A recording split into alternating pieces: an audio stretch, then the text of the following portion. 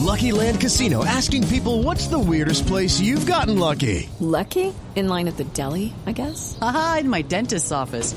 More than once, actually. Do I have to say? Yes, you do. In the car before my kids' PTA meeting. Really? Yes. Excuse me, what's the weirdest place you've gotten lucky? I never win and tell. Well, there you have it. You can get lucky anywhere, playing at LuckyLandSlots.com. Play for free right now. Are you feeling lucky? No purchase necessary. Void where prohibited by law. 18+. Terms and conditions apply. See website for details.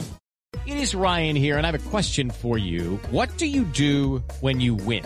Like, are you a fist pumper, a woohooer, a hand clapper, a high fiver? I kind of like the high five, but if you want to hone in on those winning moves, check out Chumba Casino. At ChumbaCasino.com, choose from hundreds of social casino-style games for your chance to redeem serious cash prizes. There are new game releases weekly, plus free daily bonuses, so don't wait. Start having the most fun ever at ChumbaCasino.com. No purchase necessary. VGW. Void where prohibited by law. See terms and conditions. 18+. Okay, round two. Name something that's not boring. A laundry? Ooh, a book club. Computer solitaire, huh? Ah, sorry, we were looking for Chumba Casino. That's right, ChumbaCasino.com has over 100 casino-style games. Join today and play for free for your chance to redeem some serious prizes. ChumbaCasino.com. No purchase necessary. Void where prohibited by law. 18+. Terms and conditions apply. See website for details. I mean, the first thing I've got to ask is how many people actually watch or listen to this programme in the first place? Right, so that's, 2 filters occasionally. Basically what happens is we talk about rugby league on a Monday night, or as it has been for the last couple of years because of the thing, whenever we can be bothered to do it. Usually live from above the wonderful Philip Howard Books in North Leeds. And today we're live in front of you. I mean, we've done 2 of these shows before in Wakefield and in Castleford, and now we thought we'd come to the place in the Wakefield district which has the best stadium of the 3. I mean, we're all shocked that Castleford are not going to get a brand new stadium. We'll look at the front of the League Express this week. Trinity, no more mocking our stadium, it says there. As long as Mr. Carter doesn't listen to this, we'll be all right. Right, the panel tonight as we look ahead to the World Cup and back at the last of the year. We'll start right at the end. Professor Tony Collins, author, historian, and, as everyone is these days, a podcaster. Next to him is the editor-in-chief, editor-at-large. What's your title, Phil? Oh. Rugby League prostitute. Rugby League prostitute Phil Kaplan. You may have heard him on TalkSport at, 3 in the morning, 4 in the morning? 4:15, I think. 4:15 in the morning. Most popular slot in Pyongyang. Next, home of the Pylons, who might play, before New York. Next to him, Leeds Rhinos and England Wheelchair International on the long list for the 2022 Golden Boot. I mean, we'd have already given out now. We're fully in favour of giving out the Golden Boot for last year and this year now, but we're not the International Rugby League, unfortunately. That's Nathan Collins. Next to him, a long-time match official, now Director of Operations and Legal at the RFL, so you're not allowed to boo him anymore. It's Robert Hicks. Next to him, journalist and podcaster, also Australian, big fan of clubs. Love. Can I just say I didn't have anything to do with the decision to postpone the World Cup? No relation to Peter Bennett. You are the representative tonight, though. Yeah. Derek Beaumont loves him. Any other clubs? Are you banned from Leicester? I don't think I am technically banned, but I haven't been since they got relegated the time before last. So, yeah. John Davidson. And next to me, the organiser of the Rugby League Record Keepers Club, which is a thing I should probably join, but if you wanted me as a member, it probably wouldn't be a club I'd need to be in, or whatever that phrase is. Neil Armstrong. So we're going to talk about Rugby League for 40 minutes or so, then have a break, then talk about Rugby League for another 40 minutes. If you've listened to the podcast or the show before, you'll know I start off with a question of our guest. Phil then asks all the questions for the rest of the 30 minutes, which saves me doing any work, which is great because I'm from Wakefield and I'm lazy. Phil, the World Cup, it's a year away. We were excited to be in Manchester last week as they relaunched the event with 100 days to go, whatever it is. We were sold on the promise of breakfast. We thought bacon butty, sausage sandwiches, no, Danish pastries, very disappointing. First misstep from those running the World Cup. But Phil, we came away from there extremely excited about what's going to happen. 107 days since the announcement of the postponement to rearranging 61 matches, 21 teams, 18 venues. They've done a phenomenal job. It was almost as if their arm was twisted up their back. They did everything they could as far as we could see, to keep the original dates. Whether that would have worked or not will be subject to some of the debate that we're going to have. Certainly didn't look great with the Rugby Union Internationals going on at the same time, but I think there was a general feeling that because it is now going to sit between the Commonwealth Games and the Football World Cup, that this whole tranche of real top quality sport in this country or involving teams from this country, we actually sit quite comfortably.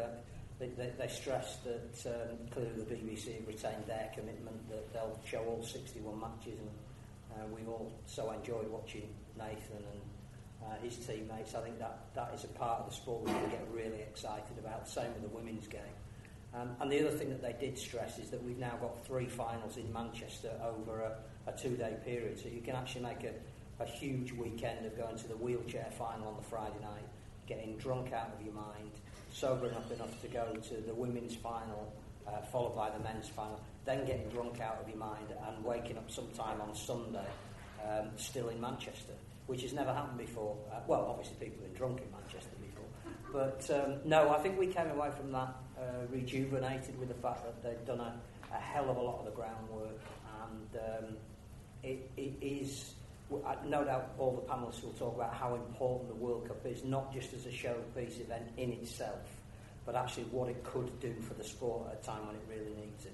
I don't think that was the official line from the World Cup. You can come to Manchester and get drunk, though, was it? Not on the record, at least. Right, I must have written that down. Come and enjoy the world-class hospitality, as someone would say. Nathan, you've got a whole year to prepare.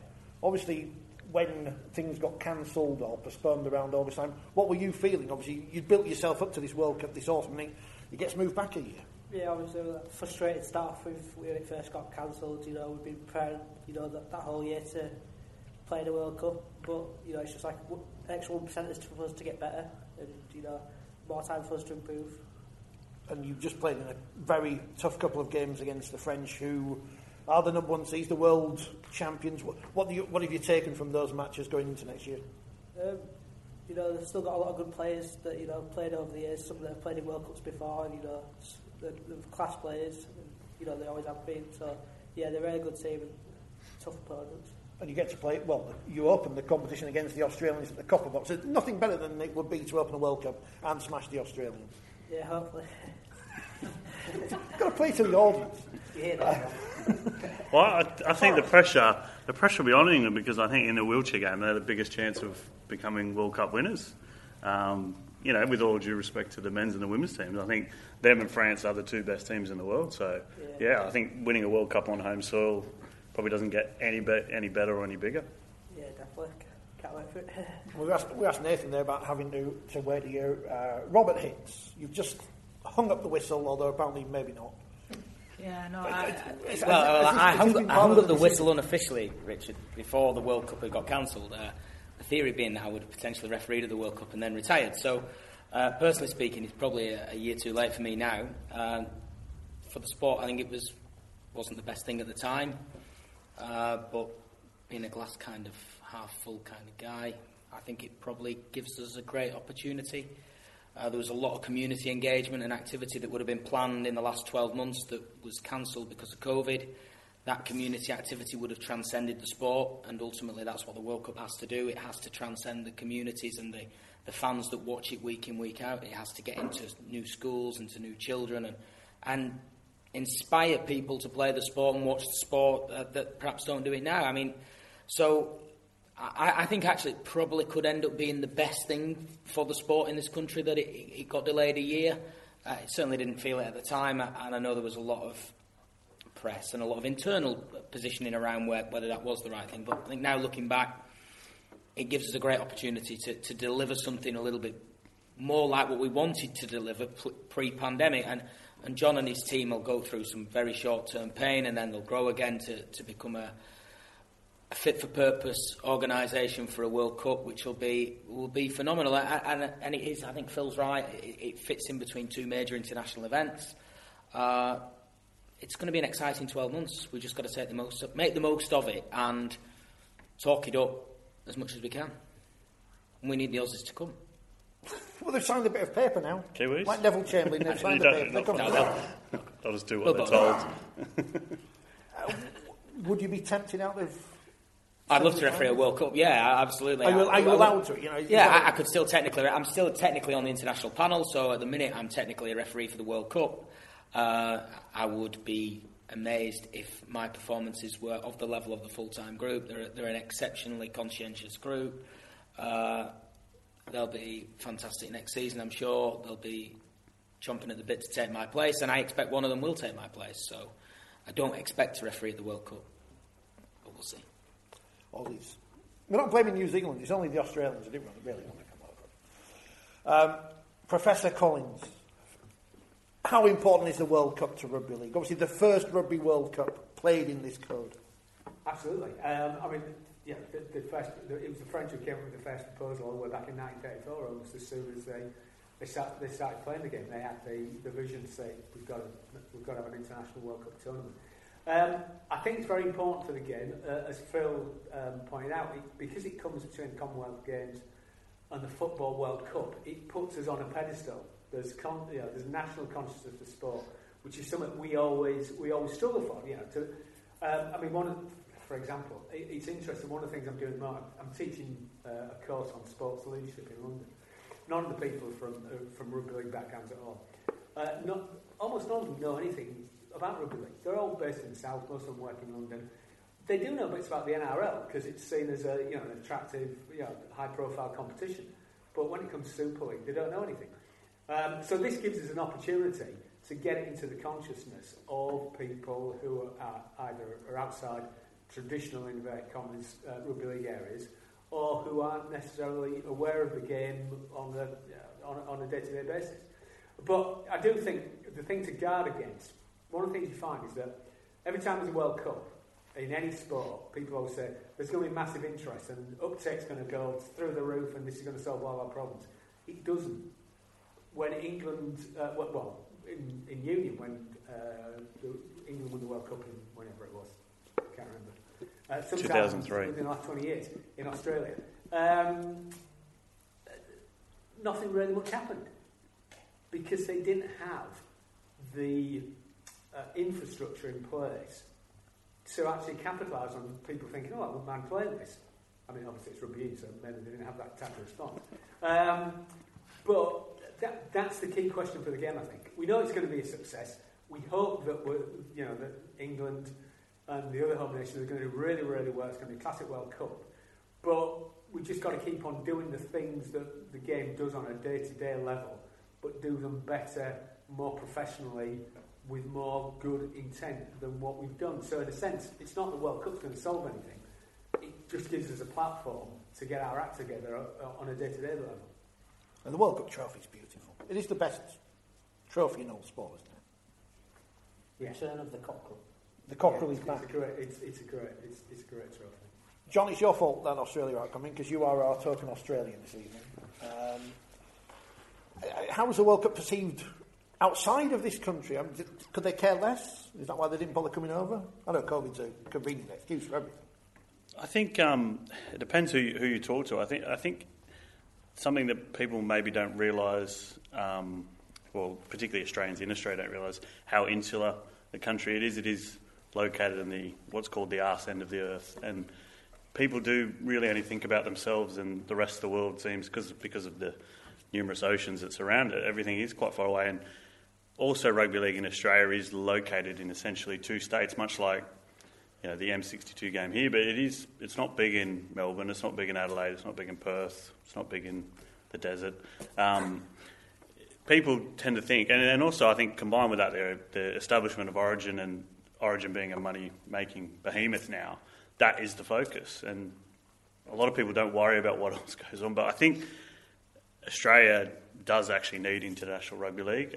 It's probably the only thing we can win at the moment anymore, because we're not very good at cricket or rugby union, or we can swim a bit, but that's about it. All right at hockey. But no, it does need, and I think rugby league needs it. Maybe rugby league needs Australia more than the other way around, but it gives rugby league legitimacy.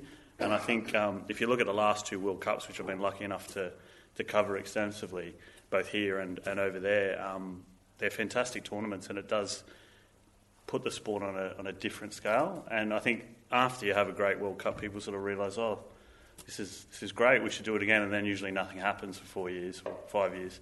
But I was at the final, was it 2017, and I can remember Mel Meninga and Cameron Smith saying, International Rugby League is back, and England are really strong, and we've got to do this again soon. And unfortunately, we haven't progressed on. So hopefully next year we can do that and take the sport to new heights. In fairness, the Kangaroos did tweet that they're back, last week. So they are back. It's good to see them. I mean, I did see an Australian shirt on in the background of the Celebrity Apprentice this week. So it's good to see International Rugby League on BBC One at midnight on a Monday. Well, if we can talk quickly about the Rugby Union Internationals have been on. I think the All Blacks have lost twice, and the Wallabies have lost, and South Africa, who are the world champions, have lost.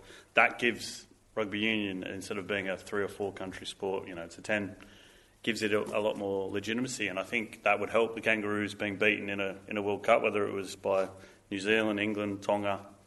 That would be good and would probably change a lot of people's minds, hopefully, in Australia. So we could bring back the 1997 Super League Tri-Series or whatever it was. Queensland versus New South Wales versus New Zealand. And offered that to Australia, would they probably be happy with that? Well, I was an ARL fan, so to me that didn't exist. That was a joke. It was Rupert Murdoch's fault. But no, I think there are a lot of insular people in Australia who only think about the NRL and state of origin. But you look at the arrival of Tonga, how strong New Zealand is. Obviously, England's got a lot of talent, and there are other countries, Samoa, Fiji, who have improved. So it bodes well, I think, for the future of the game, and also the women's game, the wheelchair game, and the other variants that are going to be held around the tournament next year. If Australia didn't win 2 of the 3 World Cups, though, would the world be crying for some kind of inquiry as to why? I think there'd be. I think if the Kangaroos lose, I think the New Zealand women are very, very good, and that's kind of a toss of a coin, really, when those 2 teams play. But I think if the Kangaroos lost the final next year, there'd be, I don't want to say a royal commission, but there'd be a lot of teeth gnashing and a lot of whinging and moaning.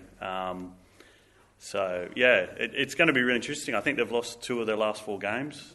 Someone might have informed me on Twitter. So, I'm sure Mel Meninga wouldn't want to go down history as the coach who lost the World Cup final. You might have got rid of the royal family by then, though. You never know.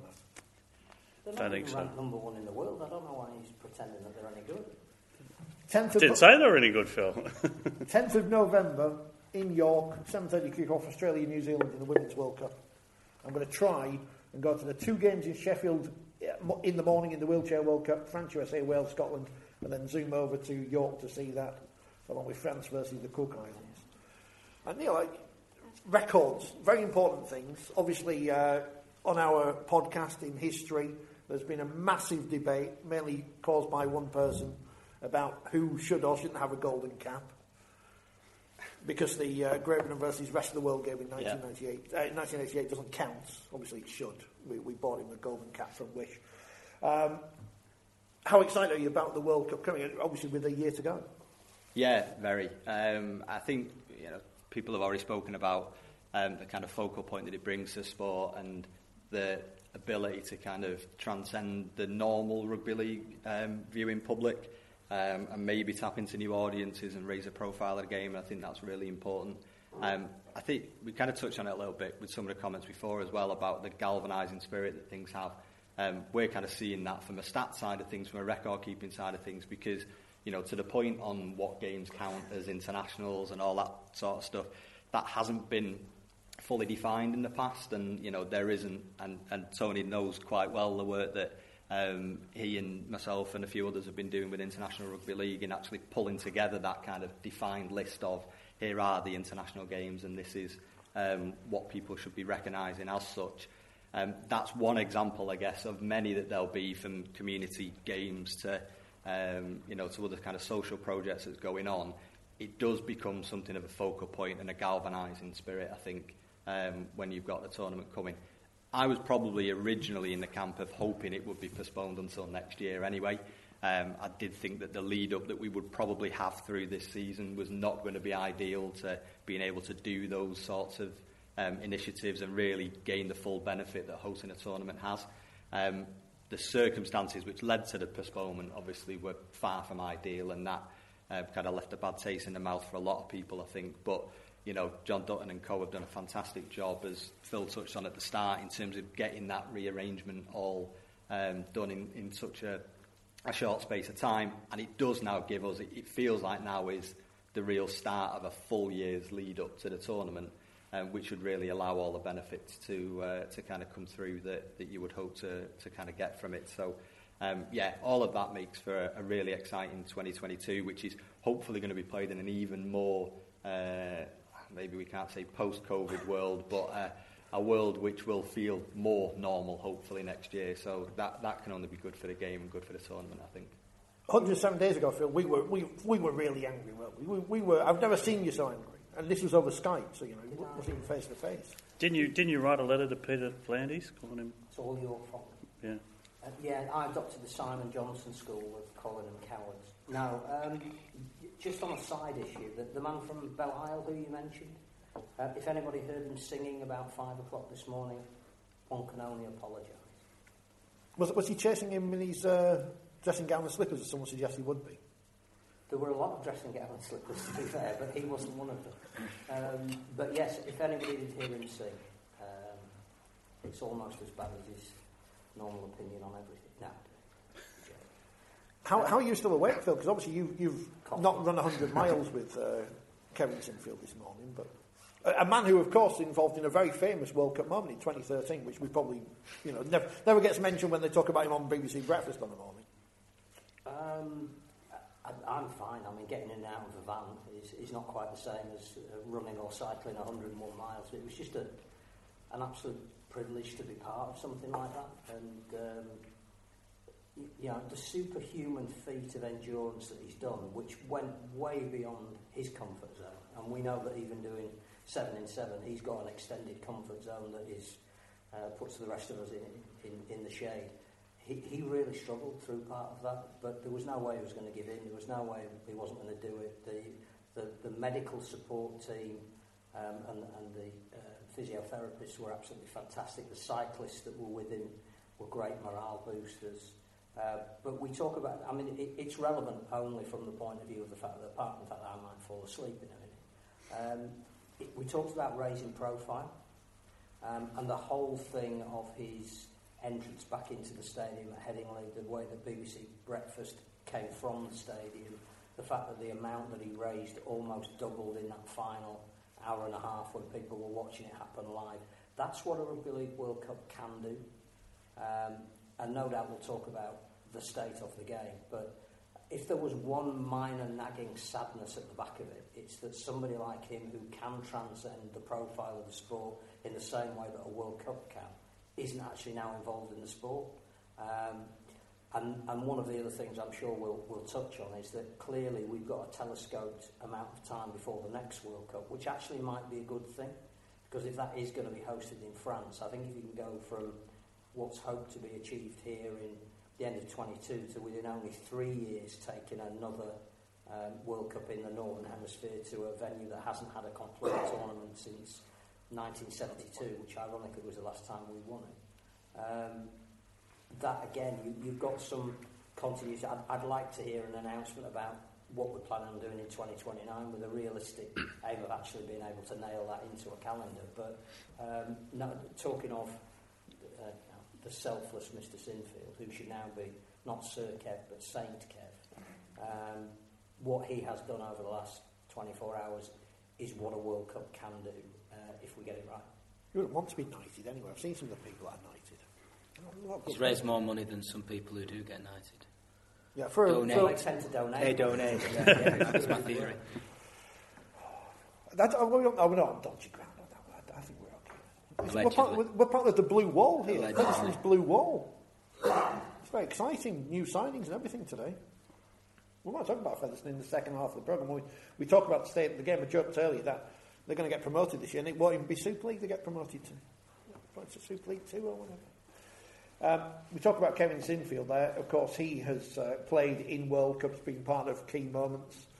What hasn't been seen before, to the extent it will be, is the wheelchair game, Nathan, and the likes of yourself and James Simpson and so many players who will become names that people will recognise over the next 12 months. How big a profile, how important is the profile that wheelchair rugby is getting at the moment ahead of the World Cup? So people are thinking, wow, I might go and watch some of these games across the country.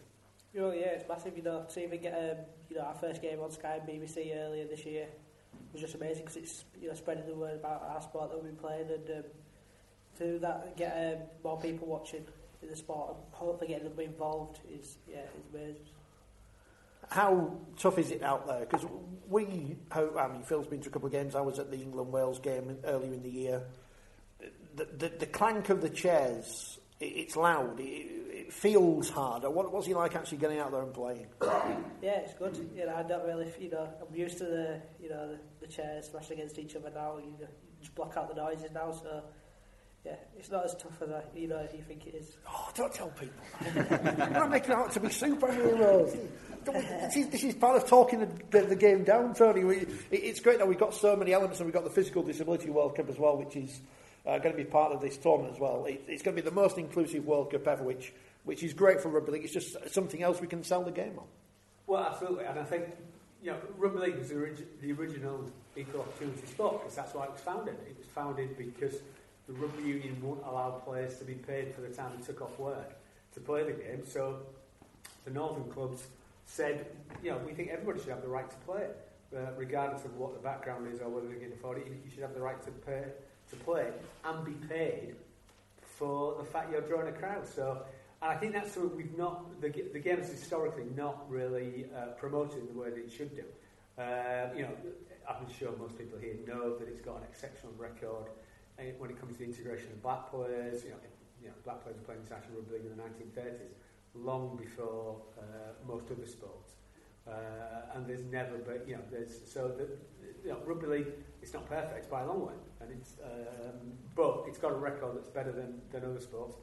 And these are the things you should be pushing because, it's a highly competitive sports market out there. And one of the things that people don't just look at what goes on the pitch when they come to choose a sport. They choose a sport that they're comfortable with, that they can identify with, where they can see people like themselves. And I think that's a big part of the marketing of the game that we should make more of. That this is a sport that always welcomes people and is actually based on that welcoming of people. In today's world, the 21st century, it's all about equality, inclusion and diversity. Well, rugby league has that in its DNA. And I guess that's part of your role, Robert, now is to kind of make sure that happens at the top level of the sport, well, at all levels of the sport. Yeah, I think Tony makes some great points about the history of the sport, and I think you're probably right, we don't make enough of our history to some extent. I think we'd be incredibly naive, though, to say we haven't got challenges in those areas. Yeah. And I think you've only got to look at what happened at Yorkshire Cricket recently to know that sport, I think ultimately sport generally has been born out of white privilege. Pretty much every sport. So even though rugby league was born out of being a working class sport, deep down the people who created rugby league were middle class mill owners who took it to the next level. But that's perhaps a theoretical argument that's not worth debating. It's a big challenge for us as a sport, and I think unless you actually listen to people who are from those minority backgrounds, whether that be because they're gay, because they're black, because they've got some form of disability, and understand their lived experience, I think it's very difficult to formulate change. And it's easy for me to sit here as a white person involved in the sport and say, yeah, we're an inclusive sport. The reality is we've seen examples throughout the last 12 months where the sport has let itself down, and we've got some challenges there for me. I think the first thing you've got to do is you just got to recognise that there is a challenge, and you've got to hold your hands up. I speak quite a lot with our inclusion board. Speak quite a bit with Michael Lawrence because he sits on that board. He's an eloquent person. He understands the sport and he understands the challenges. And if you listen to his lived experience, you would not be saying that the sport was everything in the garden was rosy. So, absolutely, yeah. So we've got a lot to do there. We're making progress. I think the tackle plan and the working groups we've put in place are good. I would defend our record in terms of how we've dealt with some of the cases this year, even though there's been some criticism, knowing the full facts and knowing knowing what we're trying to achieve. I think our clubs are on board with that. I think the more you open up the women's game and the wheelchair game, PDRL, there's all sorts of other things that are going to come over the hill in the next few years. Transgender participation is going to be one of those, and how you welcome all kinds of groups into your sport. And don't just have a policy that says, yeah, you can play it, because there is an unintended consequence that when you bring a new group of people from a slightly different background in, they will face discrimination of some form. So you've got to help them integrate. I think the World Cup gives us that opportunity, by the way, because I think the World Cup is trying to reach those hard to tackle subjects. I think that's probably all I can say at the minute. But I think you'll see some significant progress in the next 12 months. I think that will help once we appoint our inclusion lead. I think there's an exciting announcement coming in the next few weeks in that regard. I think we'll see some change. I mean, at least the audience is a lot more diverse than the panel this evening. That's one positive we've got. And our boardrooms, I mean, ultimately, one of the challenges I will have for all our boardrooms are most people in decision-making areas of clubs are white men. There's very few boardrooms with diverse backgrounds in them, and that's a challenge for all sport, by the way. It's not just rugby league. It's a reality. I think as Tony has said, and you've said, we've always been good at inclusion on the field, but it's off the field, it's in coaching. Yeah. You know, I mean, you look at Willie Poaching, you know, sort of the first sort of Polynesian coach, Adrian Lamb. I think Adrian Lamb and Jermaine Coleman were probably the only black coaches last year. I mean, it's traditionally been a white man's profession, and that's obviously something that has to change, because if you look at the Polynesian diaspora and representation, we found that with our disciplinary panels, that most people who got back involved in the sport in an administrative way were former white players, rather than we weren't finding players from minority backgrounds. And actually then when you start to challenge yourself as to why they weren't, it's partly because they didn't see people in those positions before. So you actually have to go to them and say, please come and get involved and change it. And we've got, for example, we took Alan Hunt on as a member of our disciplinary panels last year. We had our disciplinary review meeting on Friday, and it was a breath of fresh air to just listen to somebody else with a completely different mindset as to what some of these issues cause. We'll talk more about diversity in the second half when we talk about the state of the game, because we'll have more diverse panel in the second half. Well, at least one person anyway. As we come towards the end of this first half of the evening, this first half, it's gone quick. The World Cup coming up 1 year's time, based mainly in the Northern Powerhouse. At least Featherstone's got trade. You know, Featherstone's got a railway station. Lee hasn't got a railway station. So, you know, it's one up for Featherstone. Has it got Peppa Pig World? No Peppa Pig World. I've got to go there. That's the place to be. Be nice. They're funding this World Cup. You know, got to be nice. Be nice. I'll go down the panel. What are you looking forward to most of this World Cup? What are you looking forward to most that's going to happen? For me, probably some of the games that don't necessarily jump out as the headlines. So I can remember my formative rugby league watching years, seeing New Zealand and Tonga play at Wilderspool in what's probably now regarded as one of the great World Cup matches. That going into that game, you know, yeah, it was played at your local stadium, which is why we went, but people didn't necessarily go with any great expectations on that particular match. I think now with the breadth of teams that we've got, the breadth of tournaments that we've got, I think there's such a good chance of, you know, picking up on one of those games that is just going to kind of capture the imagination of people. So I think it's difficult, you know, you're drawn towards the England games, you're drawn towards the big knockout matches, the finals and things. But I think for me, the excitement comes in those little nuggets of games that you don't necessarily expect to be the thing that they turn out to be. And I think that's quite exciting, because that's the unpredictable element of a tournament that's got the breadth, or a set of tournaments that's got the breadth of participation and interest in it. So I can't wait to see which of the many varied things kind of comes out of that, really. Were you at the Halliwell Jones when Sonny Bill Williams bombed that try? Sonny Blue Williams, yes. That was a great moment. Right in front of us, that was very exciting. Well, he'd be playing for Samoa. He's retired, Rich. Can I tempt him back? Have you got some money? I haven't. Well, I think he'd come out for a few quid. He's not nicknamed Money Bill for his lack of... We didn't get much at Toronto, did he? I think he did. I'll have to talk about Toronto later, because they're a big city, and you know, big city Brian. What are you looking forward Well, the same, I think, in the element that it's with no disrespect to smaller nations, the unexpected storylines. Like 2017, it was Tonga. I think in 2013, it was the Americans getting to the quarterfinals, the Wiggles doing a song about them. It's those kind of things that you don't expect. And also, something we don't unfortunately see all the time is full stadiums. You know, that kind of big atmosphere that you only really get at Old Trafford or at the Challenge Cup final, but genuine excitement and big atmosphere that, you know, it's a big event that you want to be a part of, and I think World Cups do that.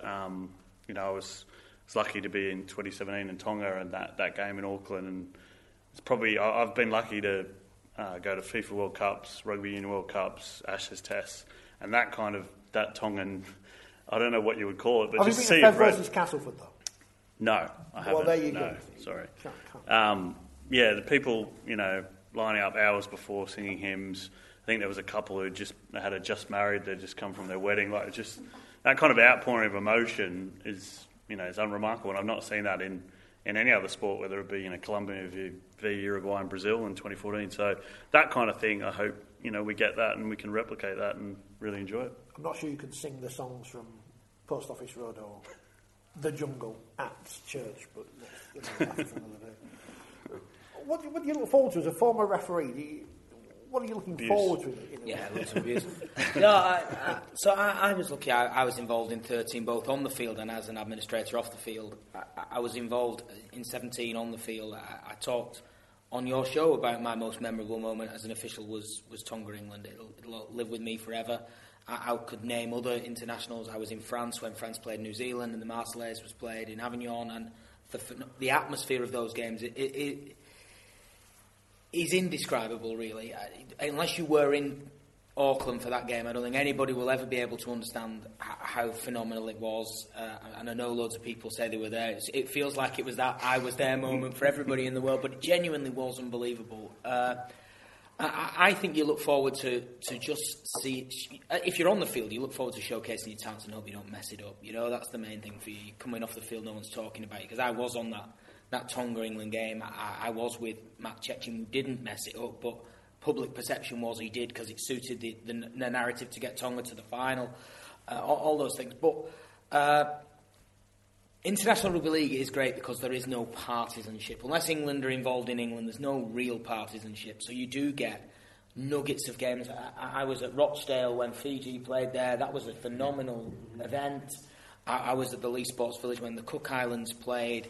That was another full house, rocking atmosphere. They are just... The World Cups in this country delivered right are always better. I think 13 was better than 17, partly because there were more full houses. There was. That was the reality of it. It got momentum, and people worried after that first day. If you remember, there was a double header in Cardiff. There wasn't massive crowds in. The crowd all disappeared after England got beat. And then the day after was the Sonny Bill Williams moment. And I think that was when the World Cup suddenly came to light in this country in 13. And they are the moments you look forward to. I think you're right. I think ultimately it's about those moments that you just don't expect to come in. You'll be at a game, and I would encourage people to go to as many games as they can, because they'll be at a game and it may be involving Scotland or Jamaica where there is an unlikely outcome, or it's going down to the wire, and people will understand then why International Rugby League is so important, and why I think if we don't get it right this time, we'll have missed a massive opportunity. I mean, whatever happened in Cardiff, it was still better than Ireland versus Samoa. Was it Windsor Park, Phil? Was it just some random place in Belfast? Yeah.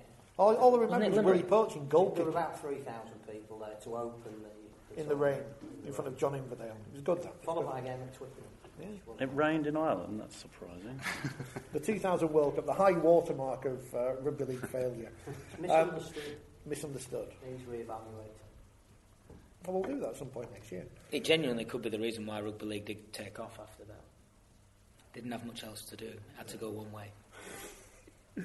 Nathan, this is a different perspective because you'll, fingers crossed, be playing in this. What are you looking forward to most? Yeah, hopefully I'll be playing it. Getting more fans in, new people watching the game. Broadcasting it to loads more different people around the world, and hopefully winning it as well. So. Because barring we've got to sell that game out, though, haven't Yeah. we? Let's be blunt. If we don't sell that World Cup final out at what was the GMX, whatever it's called now, that would be the biggest missed opportunity. Having seen all anybody ever talks about is if they've been to a wheelchair game. You've just got to go and watch a wheelchair game. And so if we can't sell, I mean, that would be great if we could sell that out. 5,000 That would be a massive thing for the sport and would take wheelchair rugby league to the next level. And actually, that is the women's game is massive, by the way. I think there's huge growth there. But if you want to be a truly inclusive sport, you've got to be able to say that we do all these different variants of our sport, and no matter whether you've got a learning disability, a physical disability, whether you're a man, a woman, whatever you are welcome to play our sport, and you can play at that level. I think that's the biggest opportunity for the sport. Bespoke arena in Manchester as well. Very exciting. Phil, I think I know what your answer is going to be, but I'm going to ask you anyway. I think there are three, if that's not being greedy. One is the opening game, because I think if we can sell out Newcastle 53,000 for England and Samoa, that's the springboard for the rest of the tournament. And if Samoa did bring the team that we think they can, then that is by no means a foregone conclusion, and it should be an epic contest.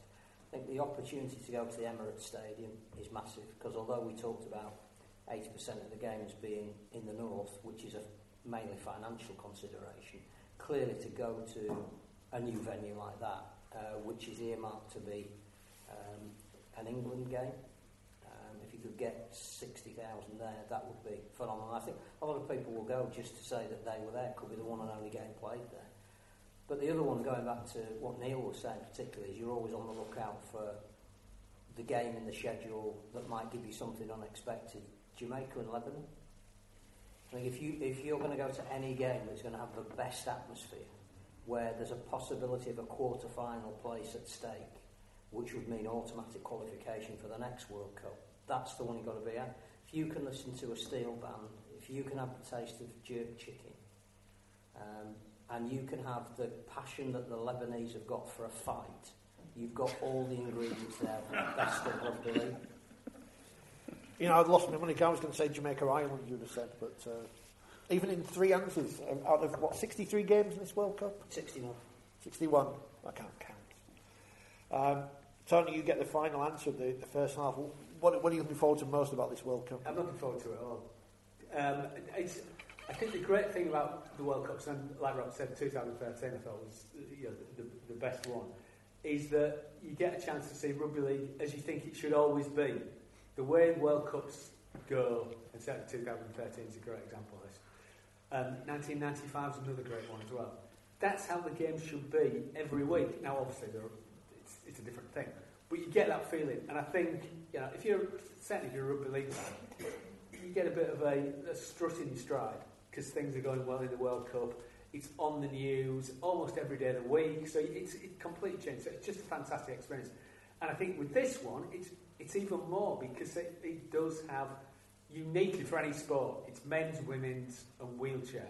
And I think that's something that's absolutely fantastic. And it kind of, again, it just allows the game to be on the front foot, to hold its head up and to some extent forget all the other issues that we have to deal with on a day-to-day basis. So I'm just looking forward to it all and just melting into those, that full month of immersion in rugby league.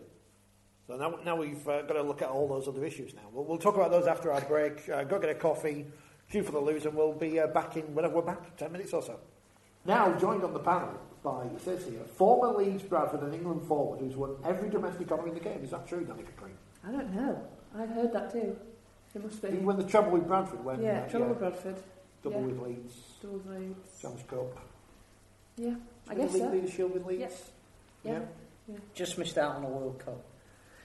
I mean, just as a loose term, isn't it? I just missed out on the World Cup squad, yeah. Oh, no, in 17. No, I mean, me. Right, yeah. TV star now. Loose term. BBC and Sky. Yeah, there's not, you talked about the diversity of things. There's not many women in the game that could string a few words together, so it's picked from a very small pool. We need to find some more, though, because I ended up doing the commentary on the co-commentary on the Betfred Women's Super League Shield final, in which they don't win a Shield, they win a cup. I mean, I shouldn't mention that because obviously Featherstone lost in the final.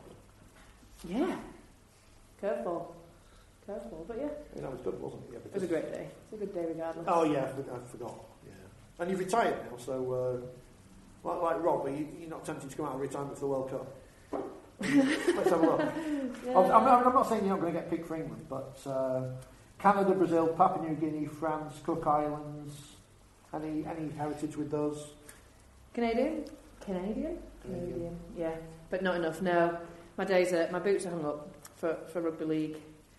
For now, forever. Yeah, good run, a really short run. Like you said, won quite a few bits and pieces. Played for a couple of teams, and played in the World Cup. So it's a bit of a box ticking exercise. I've picked a few. What, being on this panel? Yeah, I mean, this was the highlight of my career so far. It's not finished yet, so I'm going to have to keep myself calm.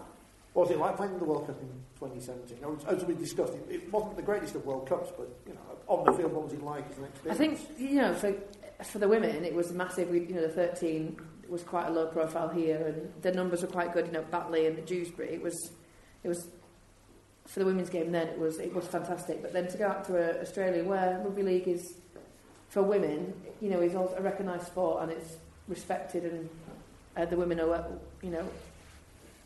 they're seen as athletes, and they're seen as they're professionals out there as well. So that was the difference between 13 and 17, is that Australia had pro contracts, as did New Zealand, and therefore the profile of the game was huge out there. And I think we were averaging about 5,000 per game at Cronulla Sharks. They're all played at Cronulla Sharks, which was wicked.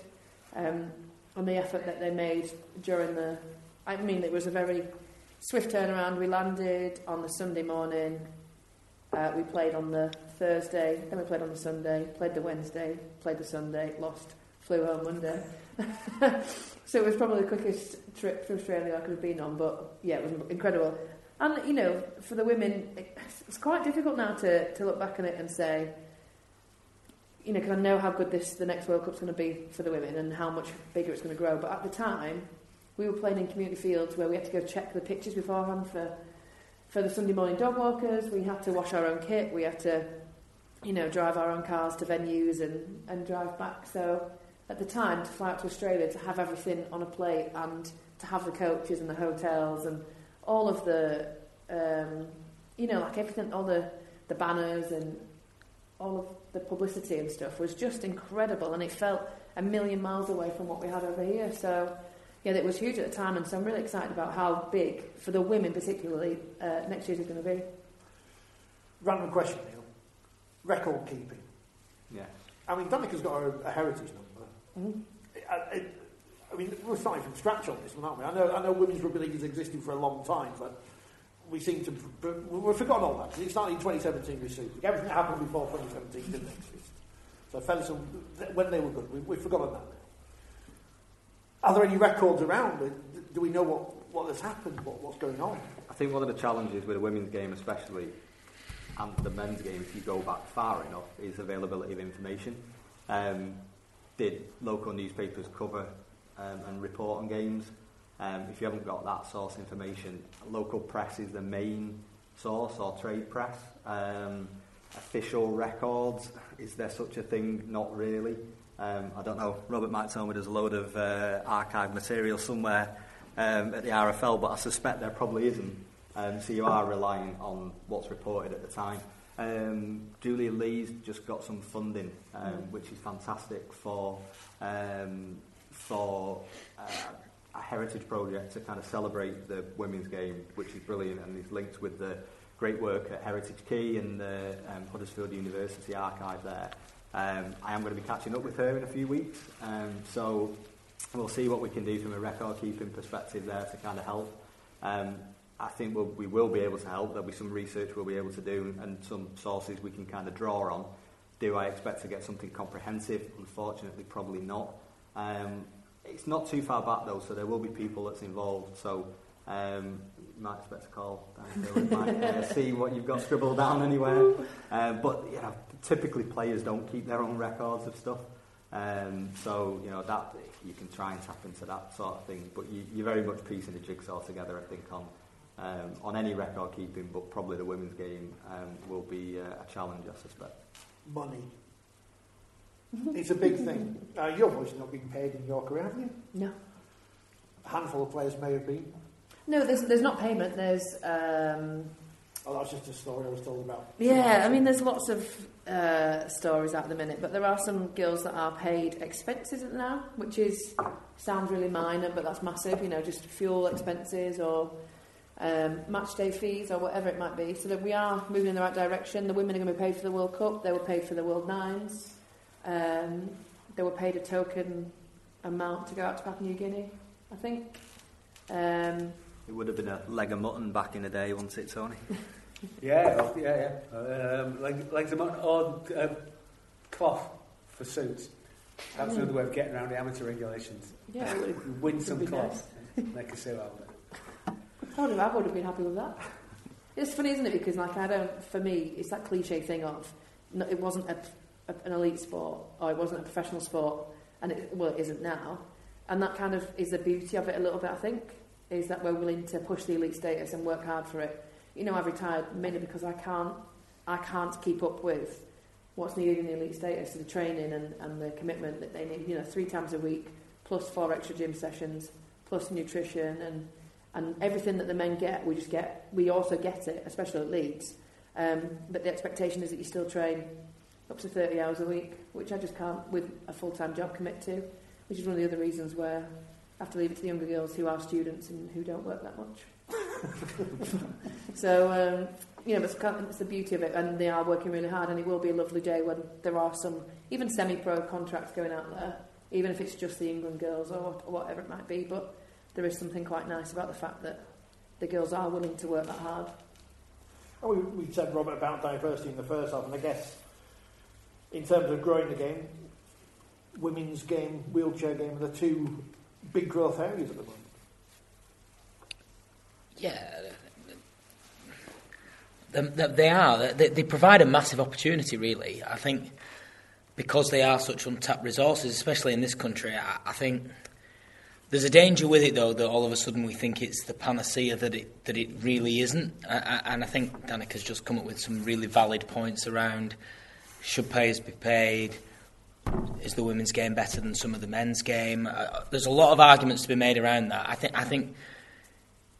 I would hope we don't make the same mistakes we've made in the men's game when we develop the women's and the wheelchair. Whether we can do that is interesting, and I think part of that links to the Women's Super League specifically. If we talk about the women's game, has increased participation significantly and has now seen a huge growth in girls' games. So that brand extension, and I think it could work potentially in university rugby league, and it could work in wheelchair rugby league. There's a point coming where you move away from being a men's Super League club, but you'll just become a rugby league club, and you may, and the most successful ones. The reality is that a lot of our women and wheelchair teams come out of foundations. They don't come out of the professional game. But the women's game, I have seen in the last 12 months, 3 further clubs move their women's team from inside their foundation to inside their performance team within their men's unit. So that is a development. I would prefer us not to look at how we pay players, but how we develop the sport such that it actually is a sustainable sport, and then eventually you can pay the players the right amount of money rather than...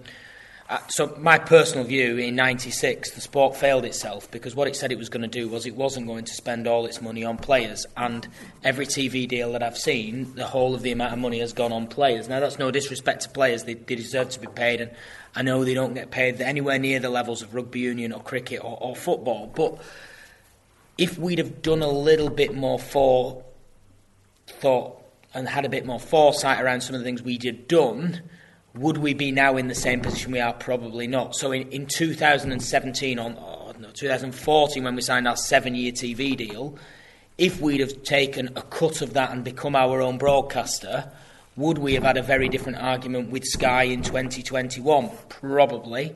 Would you have had a chance of going to Amazon or Netflix? Well, I don't know, but Amazon and Netflix are not their own broadcasters. So people who say we should be going to broadcast companies like that and saying, come and watch it, take our sport, well, with respect, they don't produce the rugby league, and therefore, unless you do it yourself, you're not going to do that. So, and that can be looked at in hindsight, by the way. But I think you learn those lessons now when we look at wheelchair and women and PDRL.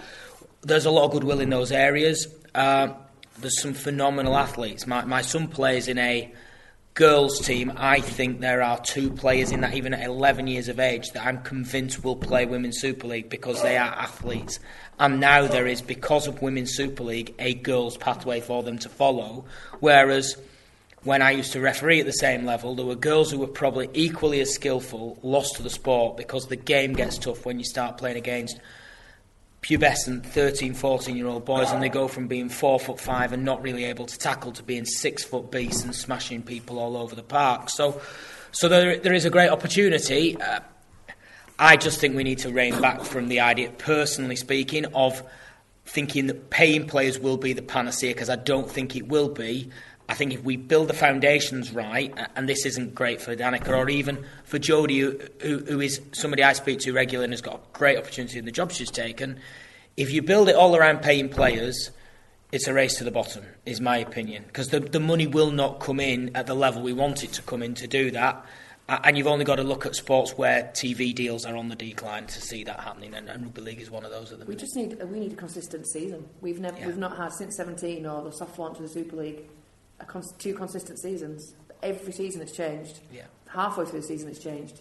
There hasn't been anything consistent. And like you say, we are at Leeds. We are part of the performance unit. We're going to be playing against Huddersfield, who can barely scrape a training pitch together. But they are now classed as this new top half Super League, bottom half Super League. Well, no, that's, to me, is bad as it sounds, we've got a 6-team Super League now and a Championship again. What? Because that's what they're going to do next season. They've split it. Don't you be taking Super League status away from Wakefield Featherstone? I think the counter-argument to that would be that if you'd have left all 12 teams in a division, would you have lost a significant number of those players? Because the reality is, at the minute, there are 3 exceptional sides, 2 exceptional sides, 2 decent sides, and then 4 in the middle, and then a couple at the bottom who are really struggling. And are you not better trying to put them into groups where we could argue about player welfare, by the way, of putting those lesser athletes against the stronger athletes? I don't know. I don't think there's a perfect solution to it, and I don't want to sound like Ralph when I say that, but I don't think there is a perfect solution because... Do you know, there is. Do you know what it is? We've come along the elite status, which is phenomenal, and we're now... Because I think it was 2 seasons ago, we were talking about disciplinary, and we'd seen red cards in the women's game, but then the next game they were playing, and there was nothing consistent. And then we've come elite, and now we're in line with the men, but yet none of our rules, but in terms of player transfers or the things we've seen, the demise of 2 or 3 clubs this season, because we've not got... people can cut up and leave. You can just, if I'm halfway through the season with Leeds, I get bored, I go sign for Huddersfield. There's no... And we're not paid, so where's the fine line between this player transfer thing? But you need to have consistent rules in order to make sure that we can build the squads, we can build the teams. And if you do want to leave or you do want to transfer, there has to be a certain time frame in which to do that, rather than, so Bradford at the minute are basically saying, look, we'll offer you free PT, or we'll offer you, through Jordan Lilly because he's linked to the club. So you have to go all the way back down to where do you want the women's game to sit? Do you want us to be in the elite category alongside the men? Well, therefore, we have to have that. They have to have the same structure as that, despite the pay, because we're not bothered about the pay. That's the ironic thing. The women, it's nice. Give me 50 quid for my fuel or whatever the week. That'd be lovely. But nobody's actually in the women's game bothered about it. We just want the consistency to know exactly A, that the teams are safe, so we can build and play. And B, the only prerequisite this year has been medical. We have to have a doctor at the game, so 4 games have been cancelled because there's been no doctor available. I think that was my fault because I was going to be at all 4 of those games. Oh, well then, you probably need to get a medical degree then, don't you?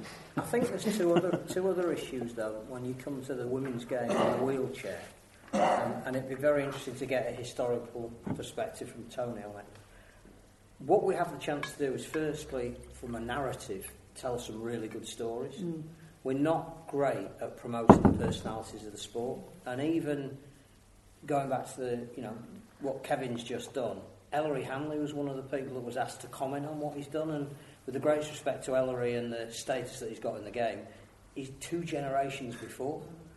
Whilst there are plenty of people that could have endorsed what Kevin was doing, clearly the BBC or whoever it was felt that they didn't have a big enough profile, or certainly as big as Ellery. So I think with the women's and the wheelchair, we do have a real opportunity to build personalities. Nathan's just been fantastically nominated for the Golden Boot long list. The fact that he's on it, stories can be told about him now. Who is he? Why does he always play well in the big games and get man of the match and comes off the bench and changes games? You can tell a story. The back stories are great. Yeah. So I think there's that narrative which is very important in the way the media is these days. It's really fractured. John will probably confirm that it's very hard to get stories out there unless you've got something more than they played well on that given fixture. I think the other thing is geography. And clearly we've talked about Northern Powerhouse. We've talked about the formation of the sport came out of another sport, but it was called Northern Union because it was played in the north, and expansion and or growth, whatever you want to call it, has never been successfully done, which is possibly down to lack of resource. But what we have got at the moment, which I think is quite encouraging, is a women's Super League in the south. And arguably there's going to be more talent in the Midlands and the south of England to call in a shorter space of time than there is in the north. I think it's the same with wheelchair that Nathan was saying the other week when we were talking, that Martin Coyde's already got a plan for wheelchair rugby league that is 4 divisions of 10 teams across the country. It's not going to be restricted, because once you see it, you're as likely to get a team in Bristol as you are in Sheffield. So I think that there are some really... Robert's clearly right that you can't run before you can walk. But what you have got is probably a wider canvas to paint on. I think the challenge you've got is the reality of the sport. It created the Women's Super League to increase the number of people playing it. That was its first reason for being, really. It was born out of Sport England. The Sport England funding came on the basis of brand extension of Super League, where all your Super League clubs are in the north. It didn't want to just be Super League clubs, it needed to be other existing clubs, and it helped potentially Bradford and Featherstone were both in the Championship. So I think that's the first thing I'd say. But then what it tried to become was make England great. And sometimes these things don't naturally fit together. So if you were going to make England great, I had this conversation with Jodie on Thursday night, and was quite provocative. Do you say you can only have 3 England internationals in every team, so that actually the level of the competition goes up every week, so there is some level of jeopardy around results, and teams that aren't necessarily... Is it better for... So, let me explain this better. Is it better for England that most of England's team come out of the St Helens team, and therefore, bar when they play Leeds twice and potentially York twice, they don't go under any adversity and they never really struggle? And with respect, even when they play York, they didn't really go under the pump? Or is it better that you put the talent across 6 teams and have 10 games which are in jeopardy, but that then reduces your argument about having a viable Super League extension brand? So when you're building something up at the beginning, you've got to understand what you're trying to do. And I think at the minute we're trying too often, and this happens in all levels of our sport, repeating our mistakes we've made throughout, is we try and be all things to all people. Better not fall for the obvious phrase there. But if we can narrow down what our purpose is, I think that will help us grow. I think longer term, I think the Super League will go back together. I think it's got to go smaller 2 divisions to become better, personally speaking. But in 5 years' time, it might look very different to what it does now. And if you don't perhaps make some unpopular decisions, and I accept your point on regulation. I don't think it's all about regulation. I think it's also about club buy-in, and I think it's about clubs providing an offer to players that make them want to stay, rather than just being there because they're a good team. I would hope that we can, with the growth of the girls' game, make Women's Super League a 10-team competition. I accept what you say about Martin and a 10-team, 4-division thing. That would be fantastic. But at the minute, what have we got? We've got 1 division with probably 4 good teams in it. So we've got to find 36 new teams. How quickly do you get to that? Feels a bit like you've just thrown an arrow down the. What, like Cornwall? Potentially. We've had that debate about Cornwall today, but I'd like the idea. I think we weren't recording that. No. I wish this had been on our league now, because I can imagine this would be a great discussion where you just go to Jodie. So we're going to get rid of 10 of your teammates and spread them all around the league so we can use, but it'll make England better. But then, for me, the biggest thing is having a neutral England head coach, because where's your loyalty when there's a league game where Saints are playing Leeds and it's a big game and you know that you want to be there for your players, but also then there's York versus Cass over here, or there's Huddersfield versus Featherstone, where I don't know, the coach needs to go out and spread and see more of it, because in all reality, as good as Craig is and how great St Helens is, there's no denying that, and the work he's put in there, because they are a phenomenal side and individually phenomenal players, more so really. But then where does he get to see that there are now 2 or 3 potentials going to Huddersfield, but that's going to bring up the pool there? And I don't know, it's the bigger picture, isn't it? Like, I'm all for, at the minute, girls playing where they want to play, because we're not paid. You can play where you want to play well locationally, but in order to make England great, or however you want to do it, you either increase the EPU pool so that there's more people in the performance pool, because at the minute there's 23, 24, so basically, unless you break a couple of legs, you're going to the World Cup at the minute, because you're going to take 23 to a World Cup. Is that a talent pool? Is that a pool where you're going to go and fight for your position? Is that a place where you're going to go and learn? Or do you want to have 40 girls in there? I don't know how the men's work, how many are in the men's, but do you want to go and train with 40 where you can have 4 different sections maybe, or 10 against 10, a couple of games against 10, and you can actually see girls play at a high level with a winger playing outside outside Amy Hardcastle, or a second row playing alongside Shani Crowell or whatever. How do you bring up the rest of the girls unless they play with the higher, more experienced players? So I don't know, I don't have any answers. I have lots of ideas, but it's that and all of that needs funding. The testing point is going to be the World Cup next year, because as Danica knows, she's played at that level. There is a fair gap between the Australian and the Kiwi teams, and the growth and the money that's in the game there in the women's game compared to here, and they have. I would agree, because I was on the World Cup final in 2017 on the line, and that was a phenomenal game of rugby league, and was probably more physical than some of our professional men's games in some ways. And they have only gone, bar for the pandemic where they made a bit of a mess of it, didn't they? They have only gone one way in terms of what they've tried to achieve. We've tried to do 2 things. I think we've come a long way from where we were in 17. I think we're a long way further. The quality of the girls playing in England at the minute is ridiculous. Like, we talk about Jodie, and I think she's probably the best example of development, in the sense that 2017 she was an out-and-out fullback, and if we're completely honest, we'd hope they wouldn't kick to her. We knew that she'd be last-ditch tackle, we knew that she'd have that, but in terms of fullback skill, we were like, Joe, to be careful if someone's coming to you or whatever. Whereas you go forward 4 years, the girl can play in about 5 different positions and play phenomenally well in every single position she's put in. That's player development. Where's that development come from? The level of coaching, the level she's playing with, the girls she's playing with, the standard of games, the training at England. So we trained 6 times before we flew to a World Cup in the whole year.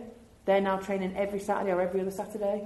So and that's exacerbated the problem in Women's Super League, because if all those players are in 3 clubs, the other 5 or 9 teams, however it would be now, ultimately aren't training at that level all the time, so you do get further of these blowouts. And the reality is that has an impact upon retaining players in the competition, because if you are, and I'm just going to use the name Wakefield, and you are getting beaten every week by Saints, and then going to Leeds the week after, and then going to York, it has a negative effect on that psyche. I used to play in a team that used to get beat 80-0 every week, so I can well imagine how it feels like. Trust me, I was at the end of season awards. I was at the end of season awards and Wakefield. There's no lack of team spirit in those girls. No, that's the point. They need to be in a competition that actually suits the level of the players that are there, because that will make them better, and that's why growing the women's game has to be done smartly, and it has to be done in a way that doesn't damage the sport longer term, just so that England can get to the World Cup in 2022 and have a chance. It actually should be thinking about actually winning the World Cup in 2029, probably not 2021. But I know how a sport works, and I know how Sport England works and UK sport. If we turn around and said, we're going to bin off the 22 World Cup, we're going to bin off the 25 World Cup, they'll say, fine, there's no funding for you anymore. When you go back to an important thing that Phil mentioned, which is because we don't have any people or anyone knows. You know, it would have been, I guess, when whoever phoned up Ellery Hamley, they tried to phone Martin O'Fire, but he was too busy finding somewhere to plug his car into. Who is Nathan Collins? Who are you? What is your... what's your story? We need to make you a star.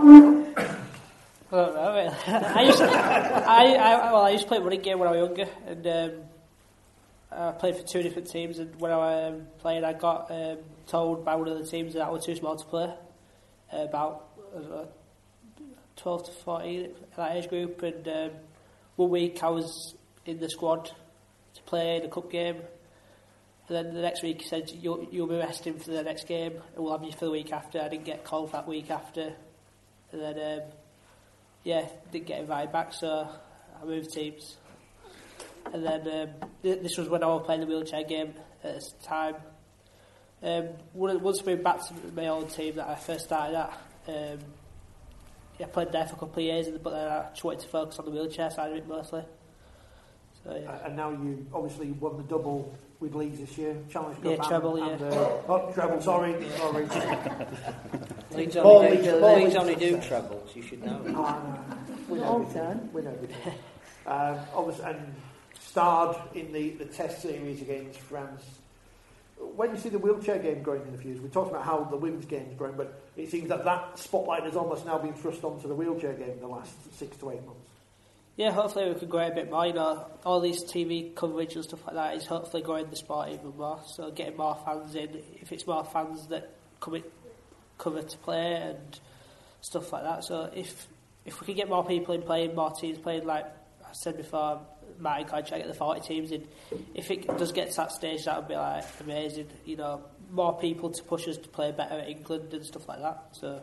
I mean, the thing I've noticed about watching the games on TV and then in the arena, especially the Test matches recently, the way you introduced onto the pitch with the lights off, the spotlights on you, that is some presentation. It really makes it look like a big event. Yeah, definitely. You know, they've done it for a couple of times before. You know, they did it for the Euros in 2015. I didn't play in that. I was watching it and I thought, you know, that must be amazing to, you know, sit in front of and have the cameras on you. So to do it then, yeah, it was amazing. No pressure on you, but you know, we decided the men and women aren't going to win the World Cup, so it's all on you now, Nathan, when you think it. So apologies, but we'll all be cheering you on. I mean, that's the one thing. And Tony, where does the wheelchair game, the women's game, sit in the vast tapestry of the history of our sport?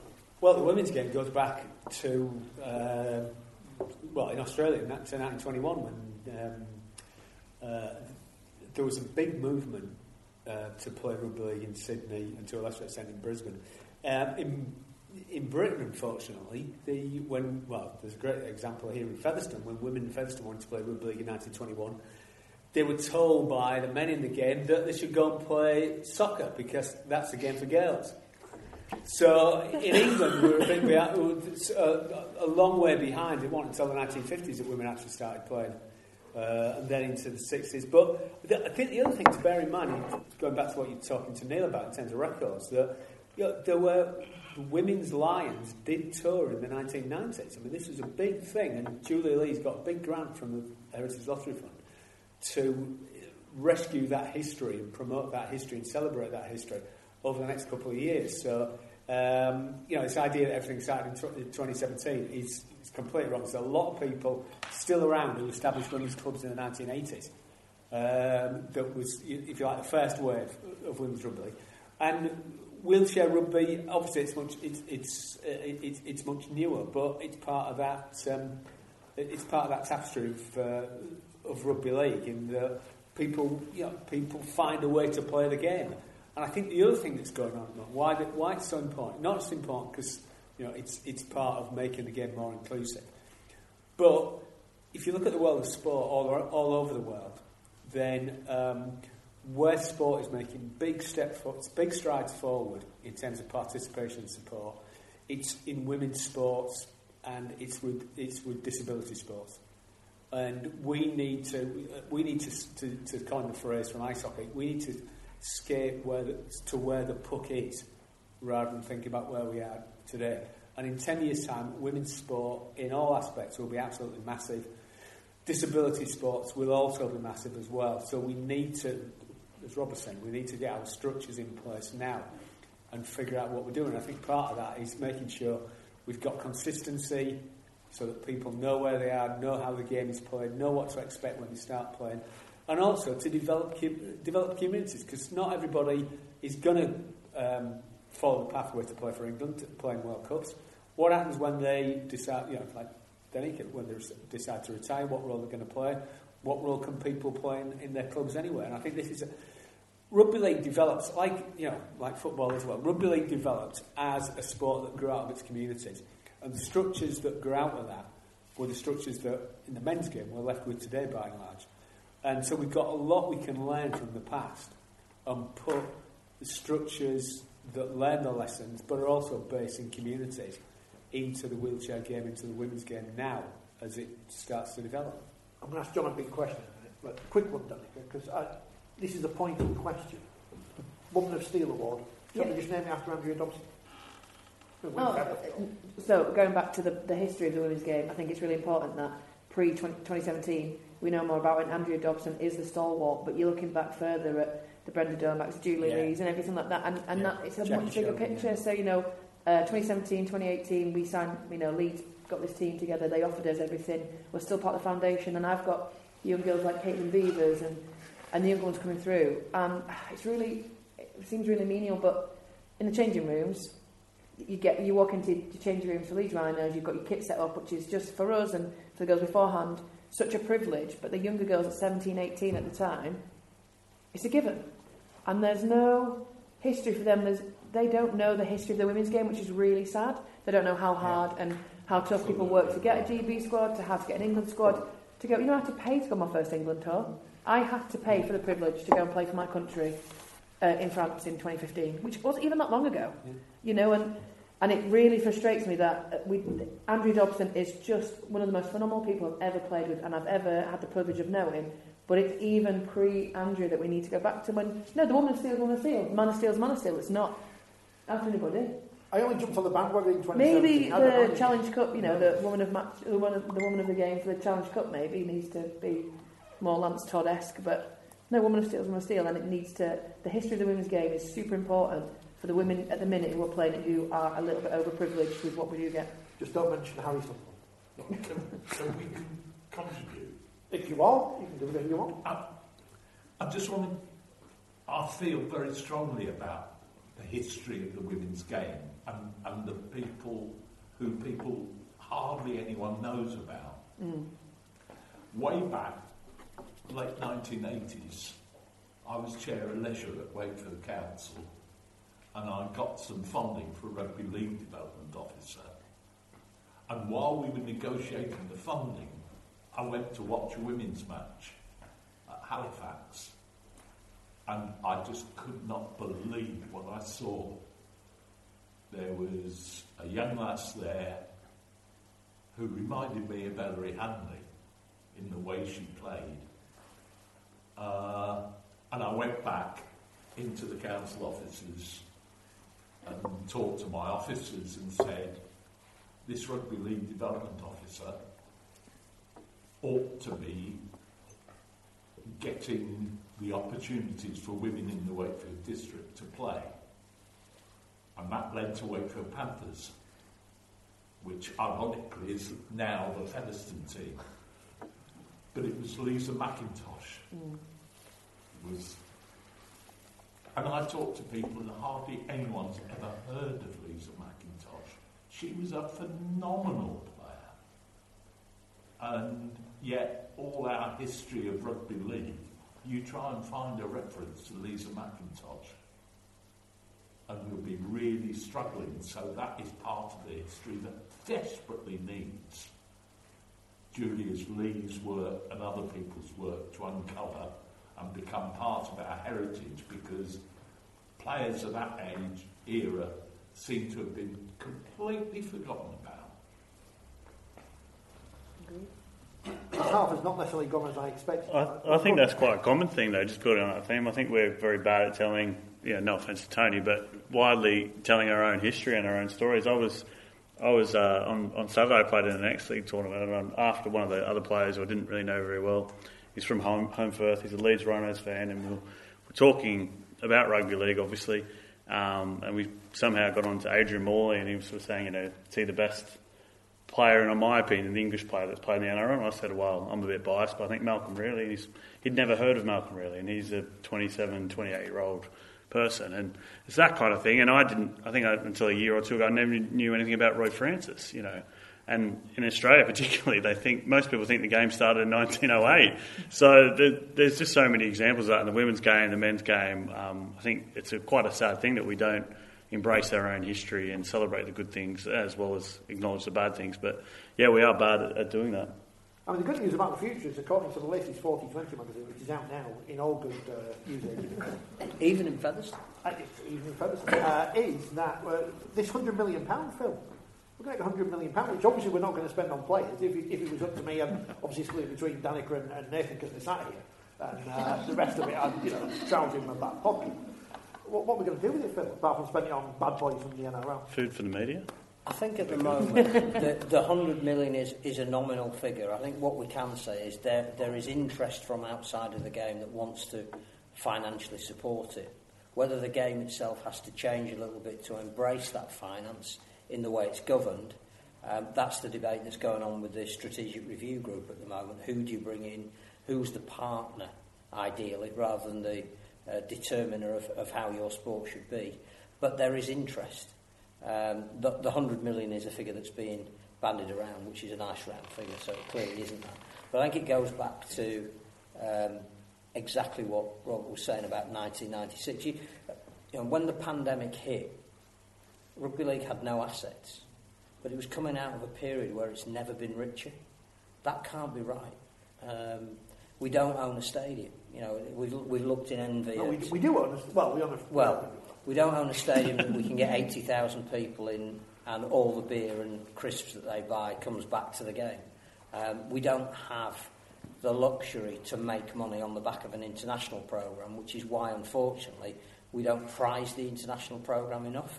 And again, everybody can talk about restructure, what this £100 million or whatever it might be might bring, and we probably could all give an idea of what our preferred structure would be while we sit around this table and in the audience. But the truth is that you've got to have a longer term strategy than just paying the players or bringing somebody in and saying, where would you like the game to be played? It's actually not quite as simple as that, and it never has been, and we've never embraced it. I think it was really interesting the other week when Hunslet announced that they'd signed 2 of West Wales Raiders' best young players. To me, that's why we will never grow the sport. We can debate as long and hard as we like about have we made a huge mistake with Toronto, and was that in the latest line of clubs that were set up to fail? Is there the fact that there's no real grassroots in the Cornwall area? Why at the moment are we determining to take a team there? Is the Midlands Hurricanes model, where at least there is a history and tradition of grassroots in the West Midlands area, and what Coventry have tried to do indeed in bringing in junior teams underneath that brand Coventry, a better way to go? Do regional teams work? If you're talking about feeder teams, all of this needs to be debated before you just say there's £100 million, the existing 12 clubs can have the lion's share of it, and in 25 years' time we go, actually we didn't grow a single thing. I mean, obviously, John, what Super League needs is 3 teams from the WF postcode area in the top division. I'm fully in favour of that. What would you do if you ran rugby league? I'm going to put you in the hot seat. I was going to ask everyone this, and I realise I can't ask everyone this on the panel. But I'm going to put you in the top job. You're in the top job now. What are you going to do? As I said, I had this conversation in the pub on Saturday, and I said, "Have you got a few days?" Exactly the same as what happened.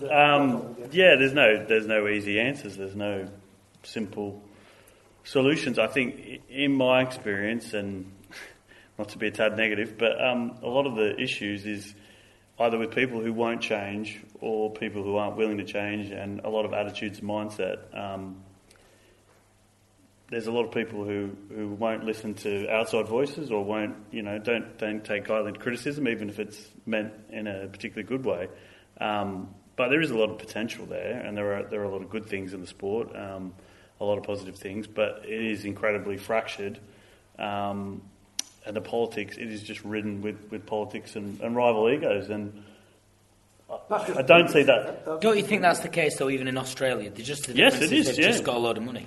They've got a lot more money. They've got a lot more people playing the game. They've got a lot more interest. But yes, I get that. Yeah. But the game over there is fractured to an extent of it is, ultimately, whether they want to admit it or not, the NRL clubs decided whether the Kangaroos were coming to this World Cup. Yep. And the Kiwis as well. So they're in the same position we're in this country. I just think that they've just got pots more money. And by the way, I would say football's the same.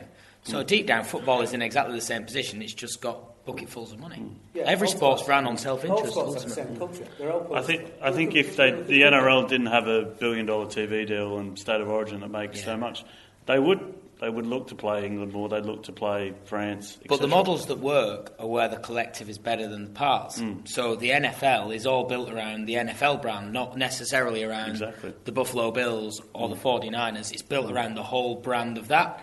And the NBA, and I know, by the way, we can get into World Series and Super Bowls and all that, but actually they are the only models that genuinely generate money massively. I mean, the Premier League makes money, doesn't it? We'll all accept, but there's not that many clubs in the Premier League make money. They just take what they get from the TV deal every year, with probably the exception of 5 Premier League clubs who nearly all went and played in the European Super League because they wanted to make even more money.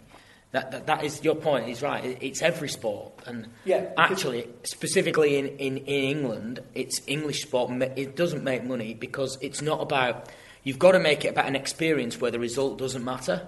But actually, deep down, our whole sport is built around our team winning, whoever that might be, and that's why we're so determined to have away fans, and we're so determined to have good home crowds. But actually, deep down, the World Cup will be better because it'll pick up an event audience who don't care who wins. They'll just want a great experience in a great stadium. Just to tack onto that and what Richard asked, and part of the problem is the history of the game here, is that at least in Australia, because of the Super League war, there was mergers, there was a wrench from that history, and there's still elements of it, there's still too many clubs in Sydney, etc., but there is at least a fissure between the professional game and the semi-professional game and the amateur game, while here everyone aspires to be in Super League, everyone has an equal say, which kind of leads to, certain clubs will never, Oldham, unless Roman Abramovich or someone with equal money, is never going to be in Super League.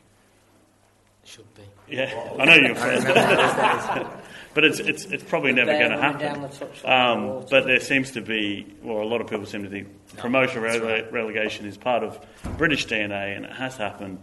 But you can't have a salary cap and promotion relegation and competing and factors. Part-time and full-time. Exactly. And you can have part-time and full-time in football, where you can put everyone behind the ball and knock one over and get a second man in and maybe nick a goal and then just defend. You can't do that in rugby league. It just doesn't. I mean, West Wales have probably tried it and been beaten 150-0 not that long ago.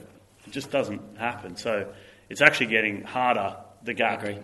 And the more professional you get, and the bigger clubs come. In the 90s, it was probably feasible, but it's just that gap is there. And obviously the gap. You would talk about the Broncos. They get 30,000 people at least every game.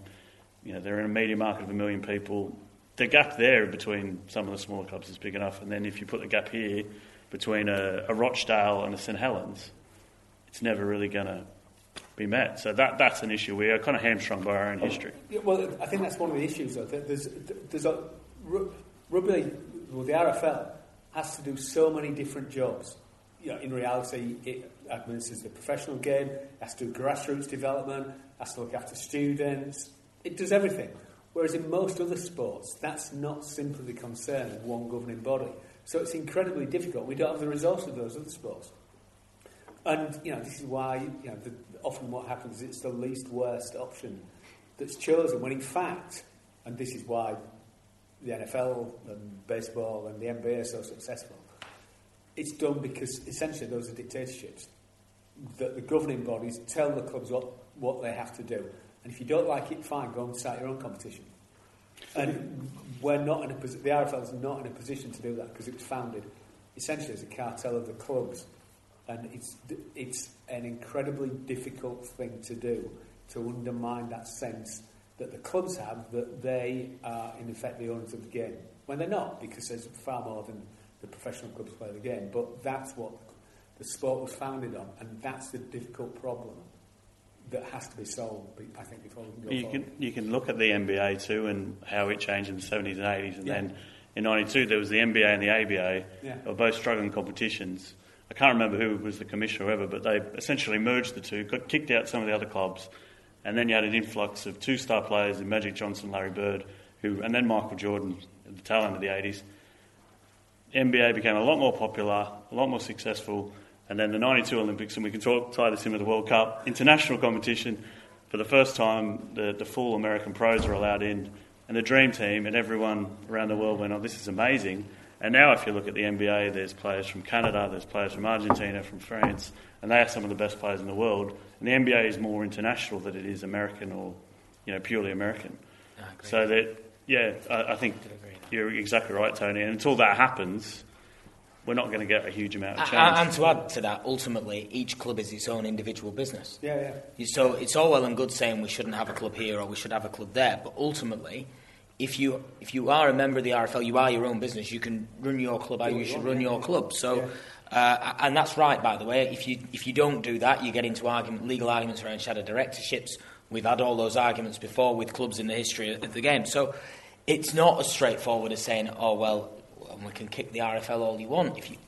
If people are so minded, I can have that argument with anybody who fancies having it. The game was built out of revolution. It's run by a lot of people who ultimately put money into their clubs. They're not taking money out of it, so therefore they have a right to have their own opinion because they probably spend a lot more money in their club than I spend in rugby league, or even fans spend in their clubs. If you could have this argument with one or two owners who would say there's two people in the sport, there's those who put in and those who take out, and the people who put in are fans and owners, the rest take out, and it's not far wrong.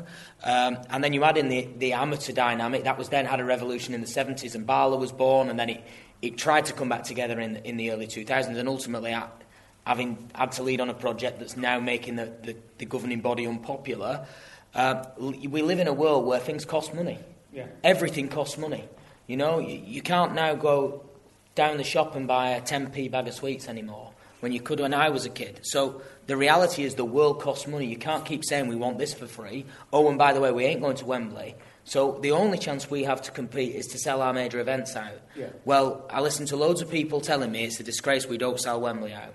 Well, with respect, we can't even engage our core audience. I shouldn't have to market the Challenge Cup final to any person who loves rugby league because it generally is a good final, it's in a great stadium, and you can have a great day or a weekend out. Certainly the same for the grand final. I can live with an argument it's a bit too expensive to go to Wembley. But you can go to Manchester on the train for about £10, £20 return if you book it long enough in advance.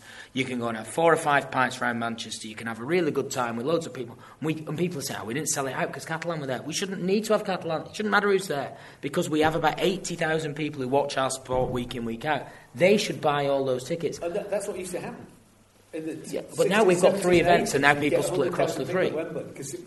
So you've got to bring in a new audience, which is that event-going audience, and we're back in the same debate we were. But I listen to too many people who tell me that rugby league doesn't do anything right, but deep down we don't even engage our core audience, and it shouldn't need me to come up with a fancy marketing scheme or say how great a player people are, because they should know how great these players are.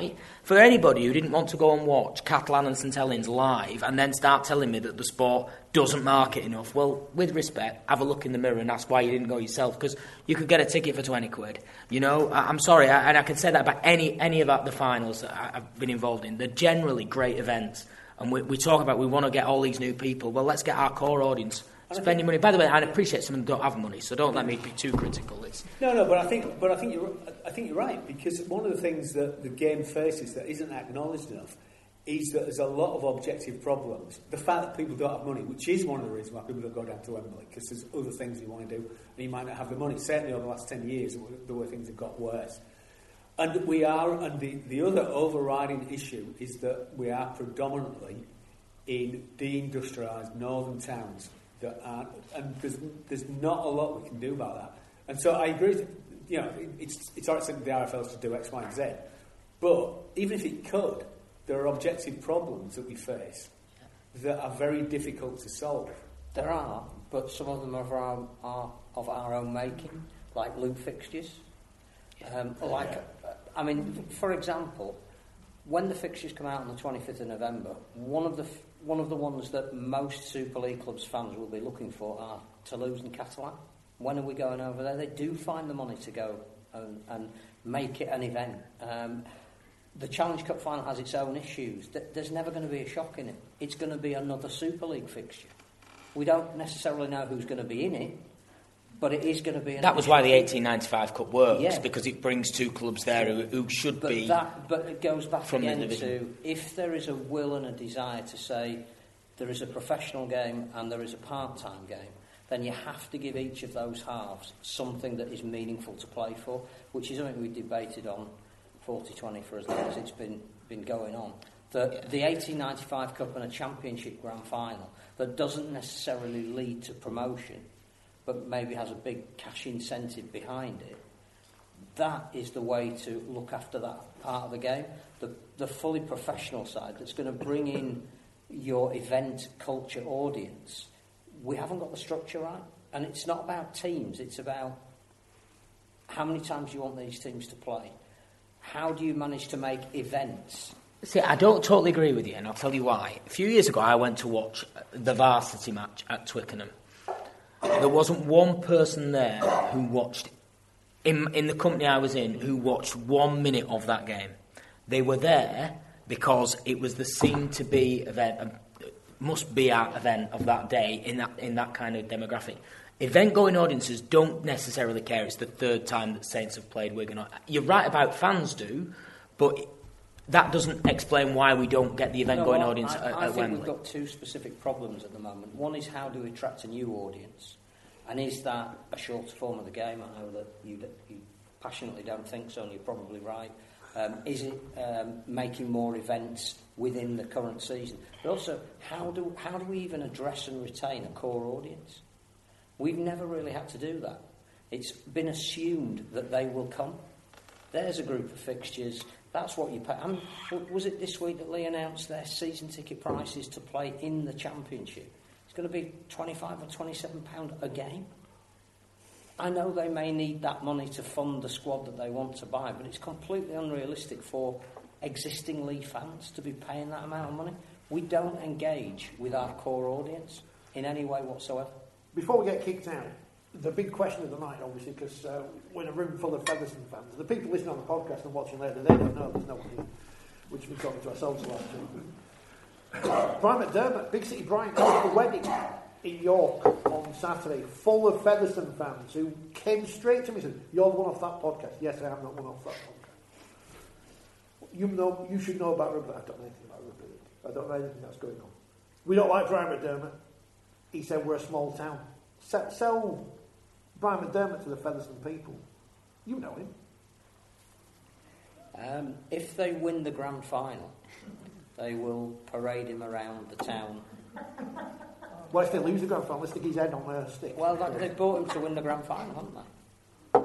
I think there's two ways of looking at his quote. One is taken out of context. He said the sport needs big city clubs, who he happened to be coaching at the time, expansion. He actually said there is a place for Featherstone. If you watch the full quote, he actually did say, "I'd like to commend Featherstone, there is a place for Featherstone, but where will the sport be in 5 or 10 years' time?" All he was promoting was the debate that we've just been having. I think they've signed a coach who is a proven winner, who, if they get into games at the end of the season where they need to play a certain way, a specific way, to win that match, they've got arguably the guy to do it. I do think that the Championship at the top end is going to be fascinating this year, because most people thought we'd be going to 2-10s at the end of this season and have recruited accordingly. So you've got Featherstone, you've got Lee, I think Halifax have probably bought more players than anybody else. You've got York, who are very ambitious as well. You've got Bradford, who are the supposed sleeping giant. Now, all of those know there's a window for promotion. So a couple of years ago, they all sort of knew Toronto at some point would be going up. They all sort of knew Toulouse were likely to be going up with the way that this year, I don't think there is a standout team that will necessarily be the front runners, which makes it really interesting. Which makes it very interesting. But if you want a guy of proven success, give him a chance. Are you going to give him a chance? Well, actually, when it was Armistice Day, the 11th of November, we went down to our famous war horse. I'm a member of Featherstone Town Council, and I'm also a district councillor at Wakefield. And so I went down there to pay my respects. And our CEO, Martin Vickers, came down and he brought Brian with him. Anyway, the went laid a wreath, and I went to thank Martin for coming, and he turned round to Brian and went, "This is Maureen, she's one of our supporters, and he put his hand out. Well, I wasn't a lover of him, to be honest, but I just took his hand and I looked at him and I went, I'm just going to tell you now, he wasn't my first choice. I said, but I'm prepared to give you the chance. If you get us where we want to be, then I'll be quite happy. I said, but don't worry, because I said, self and same to Daryl Powell, and he first come to Featherstone, and by the time he left, we were like that. So yeah, I'm prepared to give him a chance, even though I did think he would a bit bland and no persona, but... That's an image he cultivates, deliberately. Probably. What did he describe Gary Hetherington as that time? I don't think you can say that, can we? Probably not. So here's the final question then. In tribute to Brian McDermott, on a scale of 2 to 9, where's rugby league at the moment? 2 being, because he can't be 1, he can't be too depressed, he can't be too excited on 10. Where's rugby league at the moment? I'll start with the end, Tony. I think probably about 6. We've got the World Cup coming up. Things can get better. I mean, there's a lot of problems that the game has to deal with, and it always has had to do that. But you look at I hate to use the word product, but you look at the way the game is played on the pitch, whether you look at women's grand final, you look at wheelchair internationals, you look at Super League and the Championship last season. You know, it's a fantastic thing to watch. So, yeah, 6. We can get a lot better, and hopefully we will. What, Phil? I would say that we are at a crossroads moment, and probably have been for the last 12 to 18 months. I think that COVID unintentionally gave us one of the very rare occasions in sport where you can do some strategy work behind the scenes, and I'm not 100% convinced that we did enough of that. I think that's happening now in a more hurried and rushed manner than perhaps it needed to. So I would say 5 and work in progress, but this is a really big moment for the sport for me. I'm old enough to remember the early 70s when this kind of debate was happening. And we ushered in a new era when the clubs were really cash poor. So going exactly back to Robert's idea of how the sport is structured and how hard it is to change. When clubs have no money, it's easier to change. And they brought in 2 or 3 people who were not the envisioned choices to take the game forward, particularly in David Huxley and David Howes, with a little bit of John Huxley as well from the Daily Mirror doing his roadshow. Within 15 years, we were selling out Wembley for internationals, and the key for me is the international game is the first and most important piece in your jigsaw. And as long as whatever debates are going on at the moment, there is some way of elevating it, then we have potential. But I think we're at that nasal gazing moment that you don't get that often, and we have to get it right. I just asked for a number. That's all I have. That's like the whole of a column you've written. I mean, you must be fairly positive on that, because obviously you come off, obviously not a winning test series, but an exciting test series and a good season for wheelchair rugby league. It's a spot on the up. Yeah, definitely. We're improving a lot, and we're making like little steps, but it's doing stuff. Bringing new teams in like Sheffield and done stuff like that. So we're definitely improving, going in the right direction. But we can always do like more to make it better. Especially what we're saying, Bobby. We're kind of in the middle. We're above average. We're better than people say we are or think we are. People inside the sport.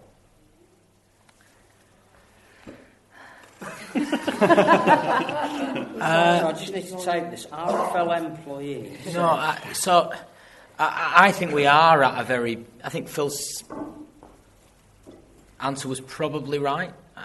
I don't think we're as low as 5, by the way. I think we're at an exciting time, but I think we're at a precarious time as well. I think the next 12 months will be pivotal to where the sport goes next. I think the sport will exist because it's always existed and it's always found a way to continue. But the world is becoming increasingly cramped in terms of the marketplace, and rugby league has a lot of challenges. My son told me that the grand final post had gone up because he'd seen it on Manchester United's TikTok. He didn't watch the grand final till he saw the tries on his phone. So the world is massively changing, and rugby league, I think, will evolve and find a way through that. I'm not sure. I'm not sure it's as gloomy as people would make it out to be, but there are some challenges ahead. I think in the next 6 months, if you ask me that in 6 months' time, I think the sport will look very different. But if it doesn't evolve now, it's not going to be what it is, and it's not going to be a professional sport. So I know a little bit what's going on behind the scenes in terms of the strategy group and the realignment and stuff that's potentially on with that.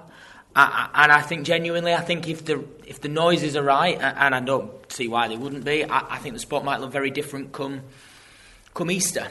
But as we sit here today, we're about to go into a new 2-year TV deal. Let's remember the last TV deal, for all people might decry Nigel, was 7 years. So that says a lot about where we are.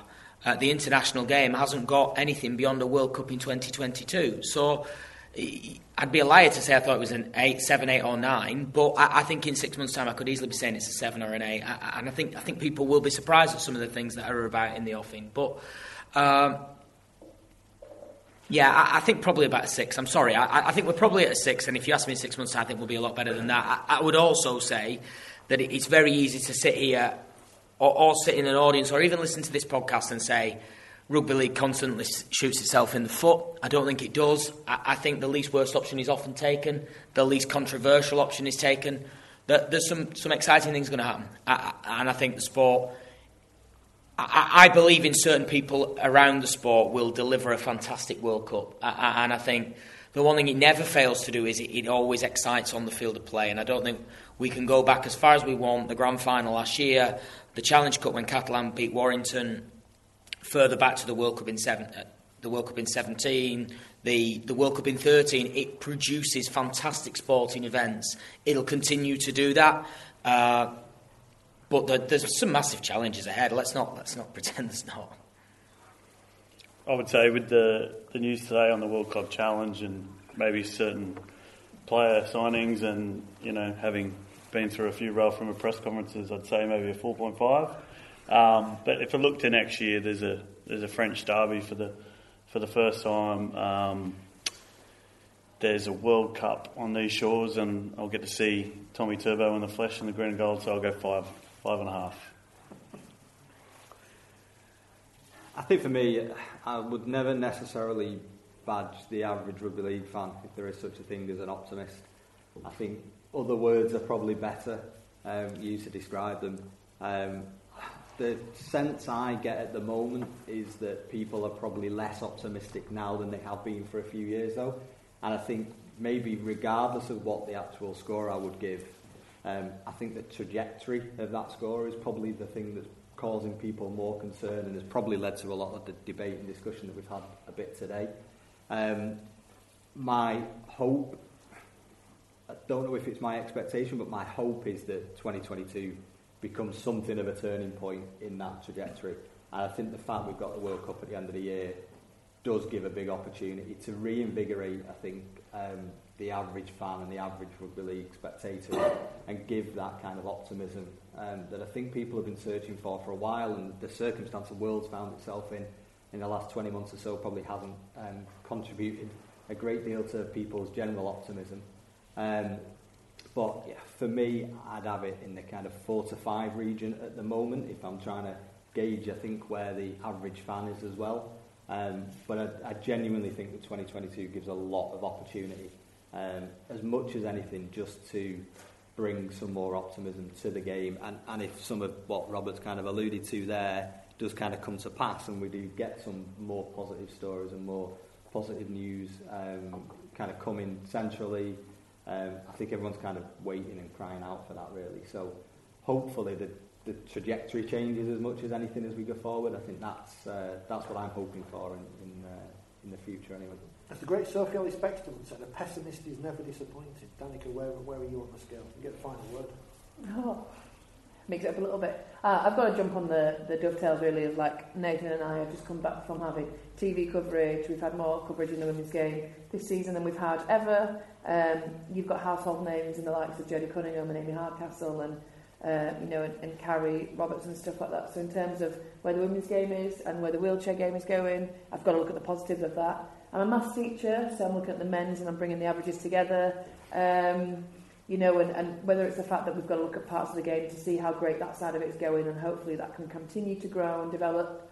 I'm going to go 6.3, because I can. I'm a maths teacher, it's a figure, and I'm going to bounce. I mean, Nathan, probably been the best year you've had for wheelchair, just in terms of coverage and being on TV. Same with the women's game. I've been on Sky and BBC this year, so yeah, 6.3. Finish on a high, guys.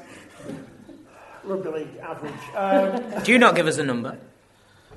Or do you just ask the question? I'm just finished on a high now, do you know what I mean? Debbie Downer over here. Just ask the question with others we've learned. Some of my questions are not as good as others, and that one lasted longer than I thought it would. Hopefully we've passed the audition and we do this again at some point in the future. Thanks to everyone on the panel tonight. Professor Tony Collins, Phil Kaplan, Nathan Collins, we wish you the best of luck. We've actually played in the World Cup next year. Robert Hicks, who we wish well with his new role. John Davidson, who's on Patreon. Neil Olsen and Danica Premier, who's on the telly. And a model now as well, apparently. What? All those massive 10-foot photos. Oh, don't talk about that, yeah. Thank you very much, all of you, for coming. And enjoy your rugby.